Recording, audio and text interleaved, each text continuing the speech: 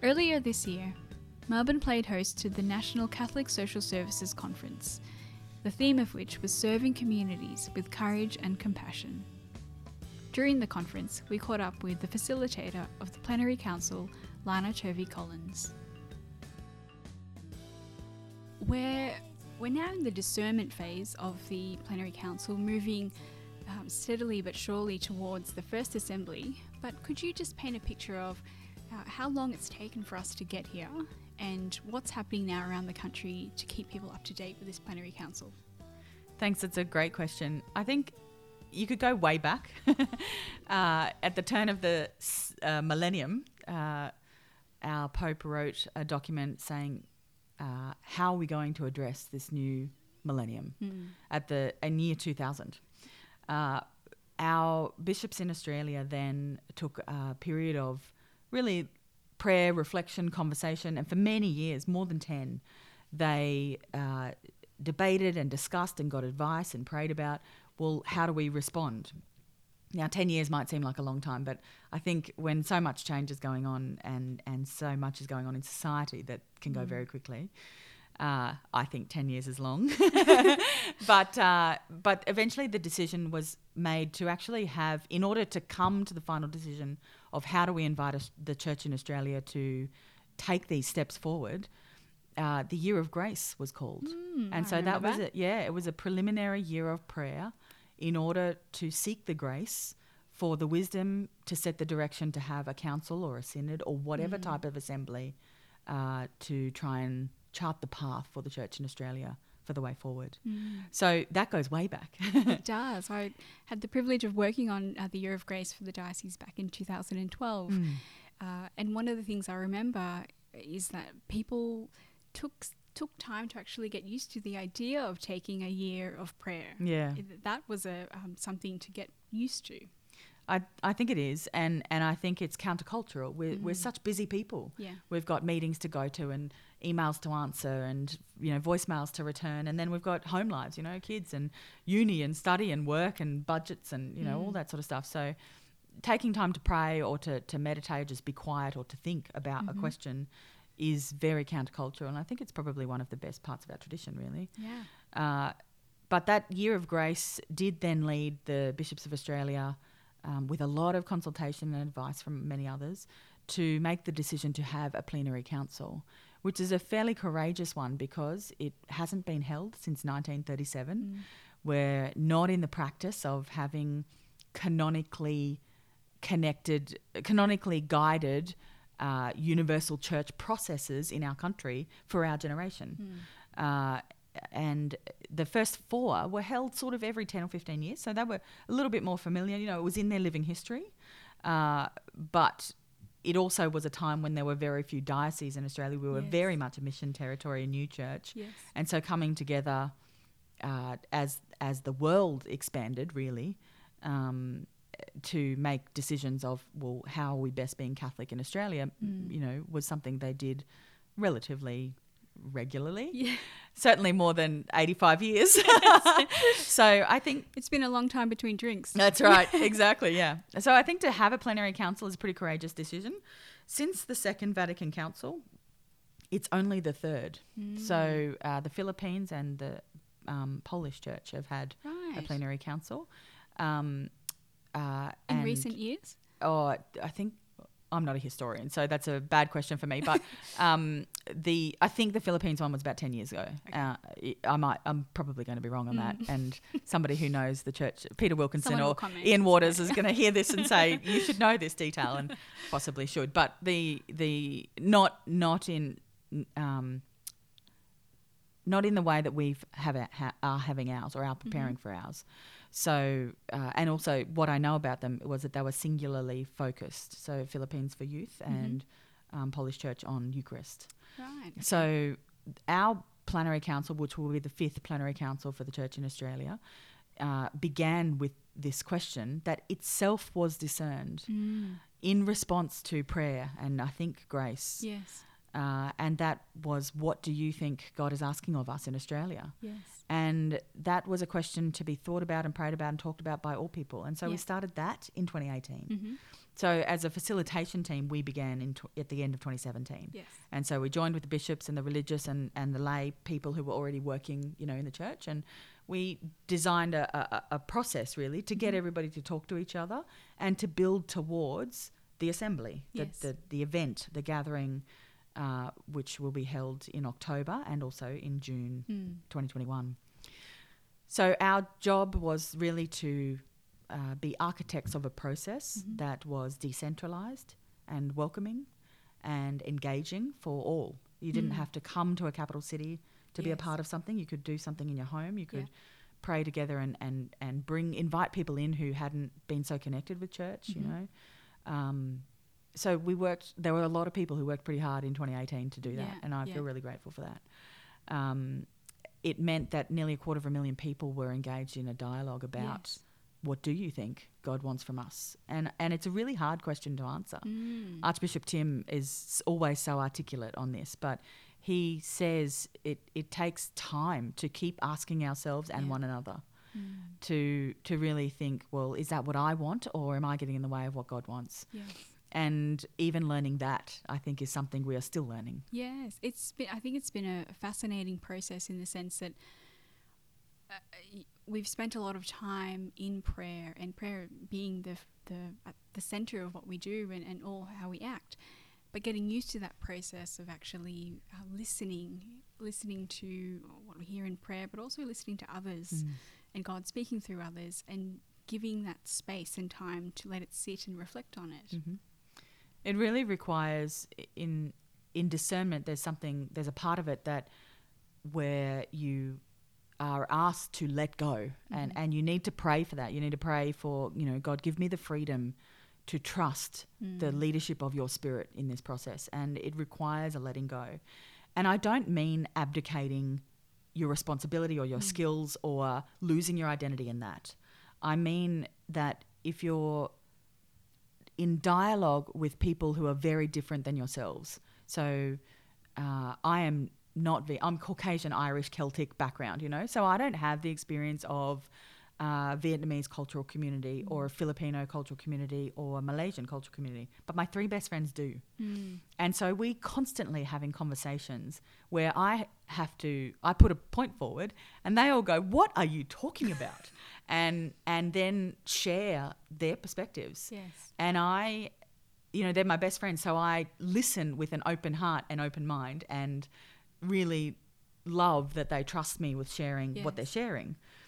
But let's imagine you're in a situation now where the three people who are very different than you are also not particularly liked, where it's uncomfortable and disconcerting, or even just unfamiliar, It's not that you don't like the person, it's just that you don't know them.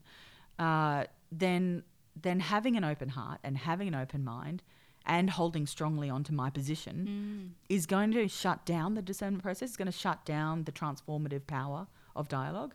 And so in 2018, really, that's what those dialogue circles were about, trying to be with people who you may not know yet and get to know one another's stories, so that bridge of connecting soul to soul, heart to heart can be built a little. It's much harder to hate or to demonize a character or a block of people or a position if you know the human.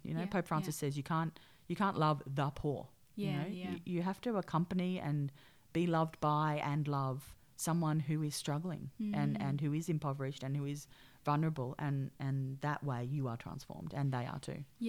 So that's what those dialogue circles were about. I find it interesting that, so we went through that listening and dialogue phase, right. As you were saying, for the majority of 2018, into 2019, that's right. 2019, and then we've moved now to what's known as the discernment period. That's right.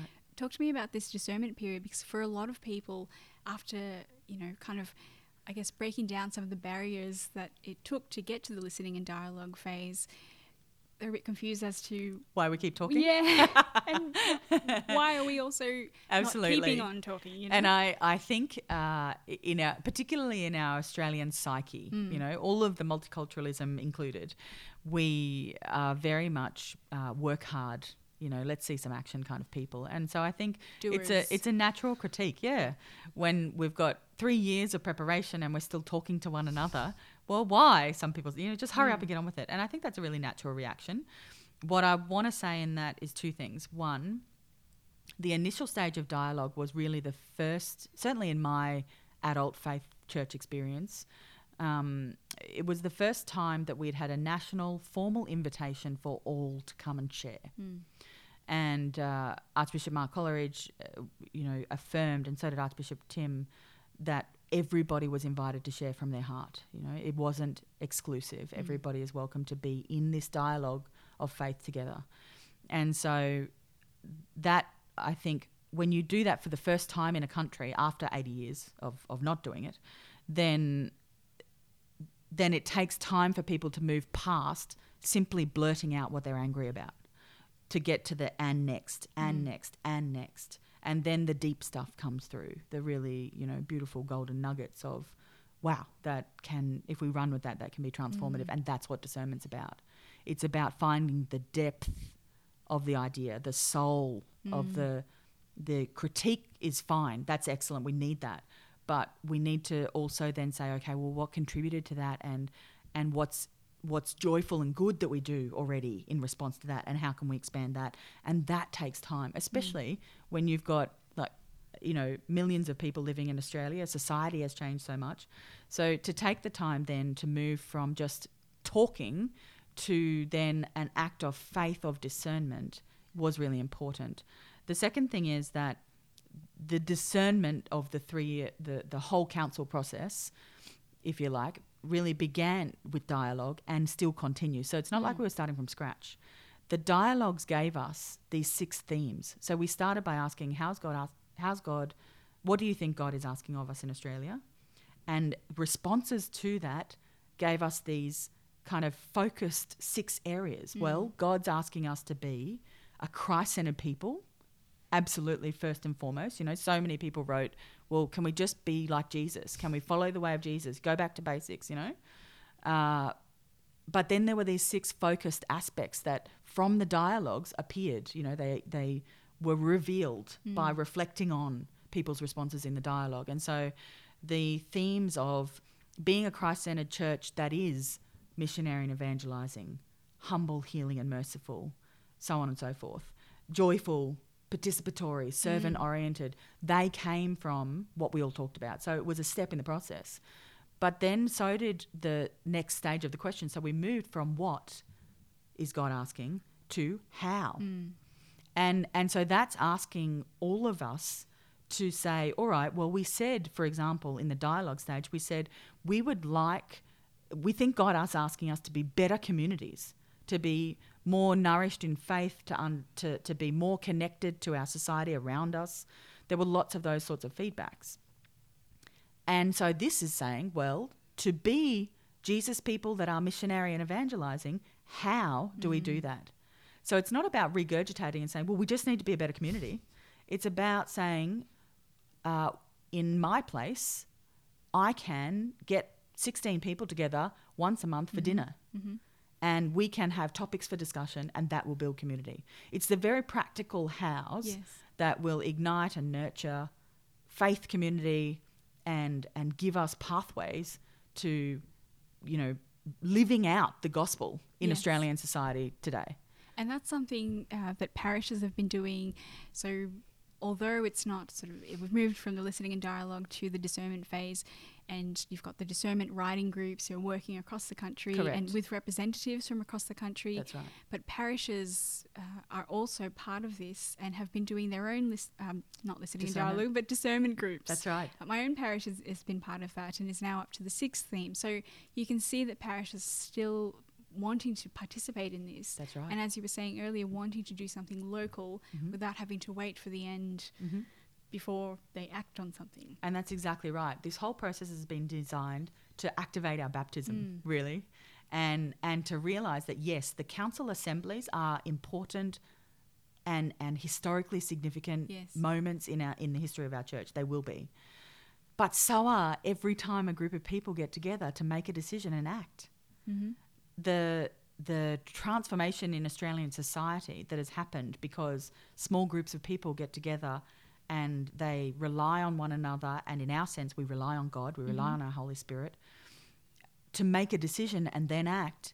It has power beyond belief, beyond imagination, really.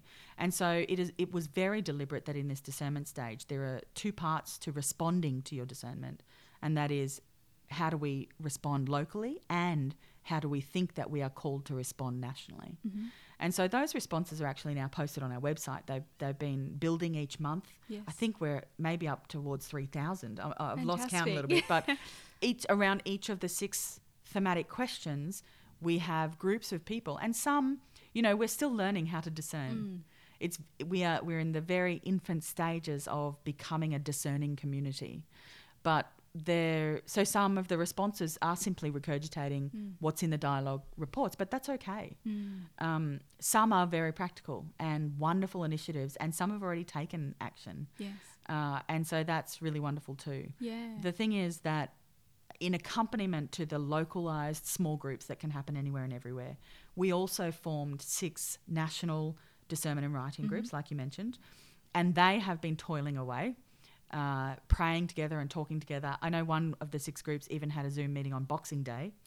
That's dedication. They've absolutely been dedicated, and they have been receiving those discernment responses, but also doing their own, the 15 or so people, their own discernment, and have been writing the 6 papers that will be in response to the 6 questions. And so that discernment process and the small group process it's not about cherry picking from the dialogue report. It's not about saying, well, people talked about this and that's right or that's wrong. It's about the dialogue report being one source for reflection and prayer in discernment. And the other sources include scripture, church teaching, our living tradition, our beautiful, rich history of being responsive to culture and contextualising our faith. Obviously social sciences, and contemporary Australian society, and very importantly, prayer.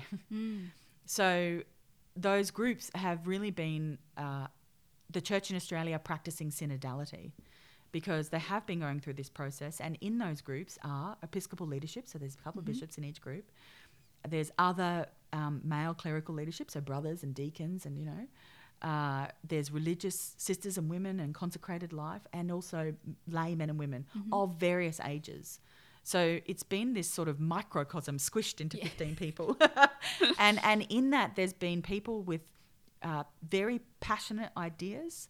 And so there's been, differences and schisms, and they have had to always come back to, and this is where the chairs have been fantastic, come back to, we are called to discern. So let's stop and pray. What do we feel most called towards? And so that's where the prayer for freedom really comes into play in the process of discernment, where you say, you rely on God, and this is where discernment has to be an act of faith, because you have to believe that in the group the Spirit is working and that God is leading you through. And so using that and relying on that and always coming back to that, these groups have been able to draft these papers, and the first drafts are due on Monday. So that's fantastic. Exciting. It is exciting. I feel as if this is the work of the church. It's the church now, but it's also, as you were saying, it's years in the making. And it's also having the trust to be able to look forward and bring all our hopes and anxieties, I think, as, being a church at work in the world requires that time to discern how we are being called to be in that space. And that's something that Pope Francis talks about so clearly, about synodality and, a decentralization, if you like, of how we are living in Christian lives and being disciples in the community. So each person. That's right. Yes. Lana, I want to talk to you about some of the topics that came up this is going back to some of the reports, but I found it really interesting that formation was key, both for formation for the laity, but also for the clergy. Formation, there was also the need for a lot of the responses were around the church's response to society, so dealing with some of the societal issues. And it's quite, we're lucky to be here now at the Catholic Social Services Conference. It fits nicely. But some of those topics, what has been some of the things that have surprised you in speaking to people around the country? What other topics have been of interest, and how are people dealing with those things in their local communities?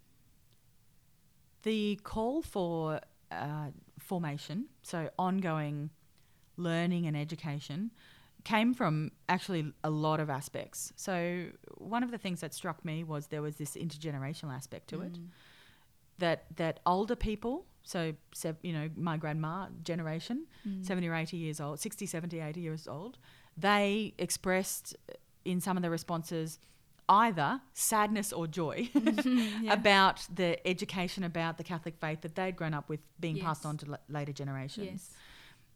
Where it was sadness, it was a sadness that, they didn't get the same teaching as us or not the same opportunity, and so how do I instill, they were seeking, how do I help with this, The joys were some I can remember being with some grandparents in, I think, Ballarat, outback Ballarat, country Ballarat. And there were a couple of elder women who expressed great delight at the fact that their grandsons were bringing home paintings of Jesus from school, and they were able to tell the Bible stories and things like that. So there's both in there. There was a lot of expression from young families about I want to teach my kids, but I don't know, or I feel like I want to participate in some sort of faith community, but if I go, then everybody's older than me, or somebody looks badly at my screaming kids, or, things like that. And so there were, in the sharing and the ways in which people yearned for formation, it was different, but it came up often. So that says to me, it needs to be a really big focus, and it needs to be dynamic and reflexive and responsive to all of the different ways that we are family and humans in Australian society now, because we're not ghetto cultural Catholic attending mobs on a Sunday anymore. I can remember being in this great conversation with some Year 10 students, and they said, well, why can't Friday night be the new Sunday? And so it was their curious question. I've no jurisdiction on the matter, but just to be clear. But it was a really interesting conversation because those young boys were quite open to participating in the ritual of our beautiful, Eucharist. And being a part of that and doing it. But they didn't understand why they were being asked to do it on a Sunday when they had sports games or whatever, and that they still wanted to give the time. But they couldn't understand when we're in a 24/7 society why that couldn't happen. So those conversations I've found really inspiring.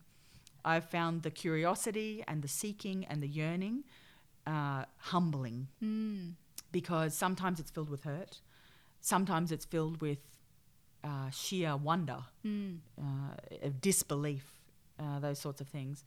But I do feel that there is a great sense of wanting to belong.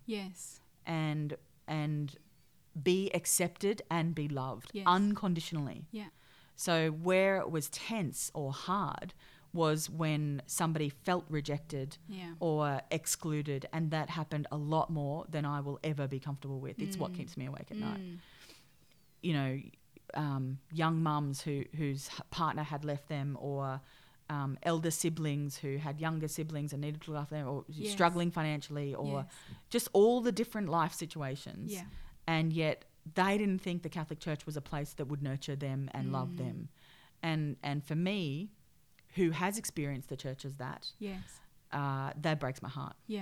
And so if we can have decisions at the end of this that help the most vulnerable, and that we share the beautiful parts of what we believe and why we believe it, and we do that for the purpose of mission in Australian society, that will be amazing. Which requires some hard decisions to be made, and discernment is not comfortable. People talk about, if I say that, some people hear me say, well, it is a prayerful way of having conversations and coming to decision. that doesn't disconnect us from our living tradition, I've got to say, that links us to our living tradition and helps us step forward, which the church has done for thousands of years. Yes. That just because I can articulate that as a somewhat seemingly linear process doesn't mean that it is. You know, you can take 2 steps forward and 50 steps back. It's a messy process. Correct. Yeah. So we need to learn how to do that well, and we need to stay in the grey. Yeah. And learn how to be uncomfortably comfortable in the mess. Yeah. You know? Yeah, and learning how to sit in the mess. Yeah. And I think to be positive about and hopeful. Yeah. That the mess doesn't necessarily mean that that's the end of it. You know, That's there right. is if we truly believe that the Holy Spirit is with us and guiding us and as part of this process, then you have to be able to sit in that messiness. That's right. Yeah. Other topics that came up obviously are things like if I was in a group in a parish setting, you know, on a maybe Thursday afternoon, there was large cries for where are the young people? We have to get the young people to do blah, blah. And if I was at something on a Friday afternoon at a school, the young people were like, we want to do this, but we don't have any forum. So there is an intergenerational disconnect. There is great desire amongst the young, but their vision is different than maybe what they think the church thinks that they should be thinking. Yeah. If that roundabout can make sense. Yeah. So addressing that, I think, came up a lot, all across the country in many different places. Yeah. I had the privilege of attending the NATSIC Assembly, so the National Aboriginal and Torres Strait Islander Catholic Council Assembly, which is held every 5 years. And it was a few days of unbelievable, slow, beautiful conversation. And it was a great privilege to be a part of. And we had yarning circles and we had yarning mats outside. And we went outside and we'd come back in and reconnect and go outside again. And some of the stuff shared in there was the same yearnings that I had heard in different ways from Australian people. But there was absolutely a cry for wanting to see a uniquely Australian expression of our Catholic faith as a matter of the way we do things around here, rather than just on NAIDOC Sunday. Yes. And to find a way to be not always second class at the power decision-making table. So that was definitely present. Also, this is where I think our First Peoples join with our young very much in the call for creation. So the integral ecology that Pope Francis writes about in Laudato Si was very present. And that's certainly a topic that's come up a lot as part of the listening and dialogue. Yeah. The last topics that I found incredibly inspirational were a session with the prison chaplains and my own personal encounter with a young man, Maronite man, he wasn't he's a Lebanese man with the Maronite Bible study group. That's where I encountered him. And in those situations, from the prison chaplain and this young man saying that the chaplaincy in our prisons is absolutely essential. And in the words of the young man, it kept him alive. Yeah. And so the perspective from that part of our, really vulnerable, incarcerated society, a ridiculously high percentage of whom are our First Peoples, is absolutely essential. And so that came up. Yeah. And then the last one is women and leadership. Yes. And I, at the beginning of this process, was often challenged around, well, what are you standing up for, Lana? And why don't you be more of an advocate? And, things like that. But I think by trying to do my role to the best of my ability, that's what I am trying to do. Yes. But I also am very aware and have become more and more informed over the last few years around the different ways in which women do lead, the chairs of boards, the trustees, of Catholic health and Catholic hospitals and aged care, the school principals and RECs and all of that sort of thing. But when it comes to parish, church and curia, that there is a yearning for more shared leadership in that space. So all of those things came up. And it's been a real privilege to hear it from so many different perspectives. And so my job has been to really connect where I hear one group speaking about a topic and then several months later hear another group to connect that. Yes. And that's been quite challenging, but I think that's what will bring fruit for years to come. Yeah. Not just for these council assemblies, but for years to come. I don't think these council assemblies will answer all of the questions that people want answered.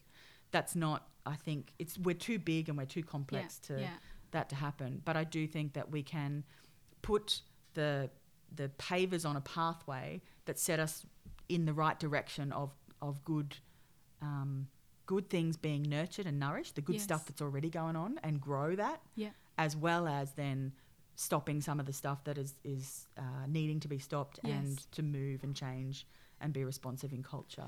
And learning the process to do so. Yeah, this that's process right. of discernment and getting a wider picture of church life in Australia and how to live spirituality in 21st century Australia. Right. Lana, I want to talk about the delegates. We're heading towards the first assembly in October in Adelaide this year. The delegates I know are going to be, if you picked up the latest plenary post, are going to be announced middle of March. Yes, that's right. Yes. And that's a very exciting time. I feel like people are excited. We're getting towards that first session. Talk to me a little about this process for selecting the delegates, and also what people can look forward to once they are announced. The body of delegates is made up of canonically mandated, so people who are in positions and to have a council that is valid to make decisions that become binding for us and are part of our universal church process, they have to be there. So that includes, of course, all of our bishops. It also includes the superiors and congregational leaders of religious orders across Australia. So there'll be 48 of those, men and women, and it's about a 50-50 split. Also the people who assist the bishops in leadership in each diocese, so the Vicar General and Episcopal Vicars, most of whom the Episcopal Vicars are sort of your parish priests, you know, but they've also got a delegated responsibility in the diocese to help lead. And then in addition to that is the people who lead our theology study centres around Australia, so the deans of faculties and things like that. And then we invited the Bishops' Commission for the Plenary Council invited each local church to then call from their local people either 2 or 4. So the metropolitan, the big cities, bringing along 4 to join the delegation, and the smaller places bringing along 2. So they seem like small numbers, and they are. You know, when you've got 300 people in a group, what's important to remember is that the body of delegates coming from a place, which then will include, you know, men and women, clerics and lay, religious, the body of delegates are coming from their local place, carrying their local story, but with a heart and a mind that is open to discern with all of the people of God of Australia to finish this 3.5-year discernment process. You know, it's not this arrive on Sunday the 4th in Adelaide and start from scratch. Oh, look at the agenda, let's make some decisions. It's not that. There'll be deep preparation beforehand. My understanding is that all of those being called have been fairly closely connected to being in dialogue with people in their local place anyway. And that's a real great gift, because they are used to the complexity and diversity that exists. They know that there's not going to be one single way forward that's going to be a silver bullet to solve all problems. They are challenged to think creatively about how to come to that final decision. So the body of delegates will be a group of people that we will need to pray for. They are charged with this huge responsibility, really. But I think that it can't be more or less important than all of the roles of all of the people of God who are living and leading their lives every day for those 8 days in the place that they're gathered. You know, like on that day, there'll be 15 nurses in an emergency department in a Catholic hospital that save 150 lives. And that is got to be remembered, you know. And I don't mean to diminish the importance of the council assembly. It is very important and incredibly historically significant. But if somebody is sitting at home and saying, well, what was the point of me saying anything because I didn't get to be the delegate at the council, then the process has not quite been understood. Yeah. So I would encourage that person at home to think, I spoke because I felt called to speak, and I've been a part of a group that has discerned, and together we have felt called toward a decision, and we are acting based on that, and that is us living out our baptism. And these 300 people are going to be at an assembly for 8 days and then regather 10 months later. And that's something that I share in by spirit Yeah. because of how I am living. Yes. So I think that's an important message to carry through. At the same time, I think the 300 people definitely need our special care and prayers because it is a moment in time. It is a privilege. And how can people at home take part in the assembly? Yes, I think that's a great question. The times during the plenary assemblies, the council assemblies, when we will be gathered as plenary. So all, delegates, observers, advisors in the main room together will be streamed. And so Fantastic. we will, in advance, maybe 6 or 8 weeks or something, as soon as we can get it organised, Yeah. in advance, we will distribute kind of a guide, an accompaniment guide, a little bit like the BBI e-conferences, Yes. where you know that between 9 and 11 on Wednesday, there'll be a streamed session. We'll provide some platforms for interaction and discussion. Great. And, also some liturgical resources so that if there is time and space in that local parish or staff room or school classroom or whatever, pub in Timbuktu where people are interested and want to accompany the delegates and stay engaged for those 8 days rather than just wait for the, summary report at the end, then there's definitely ways to do that. And so those guides that our team will provide will be sort of platforms and doorways to be able to walk Be through. part of the process. Yes. Yeah, fantastic. Thank you so much for your time, Lana, today. And also thank you for the work that you've been doing since 2017, really.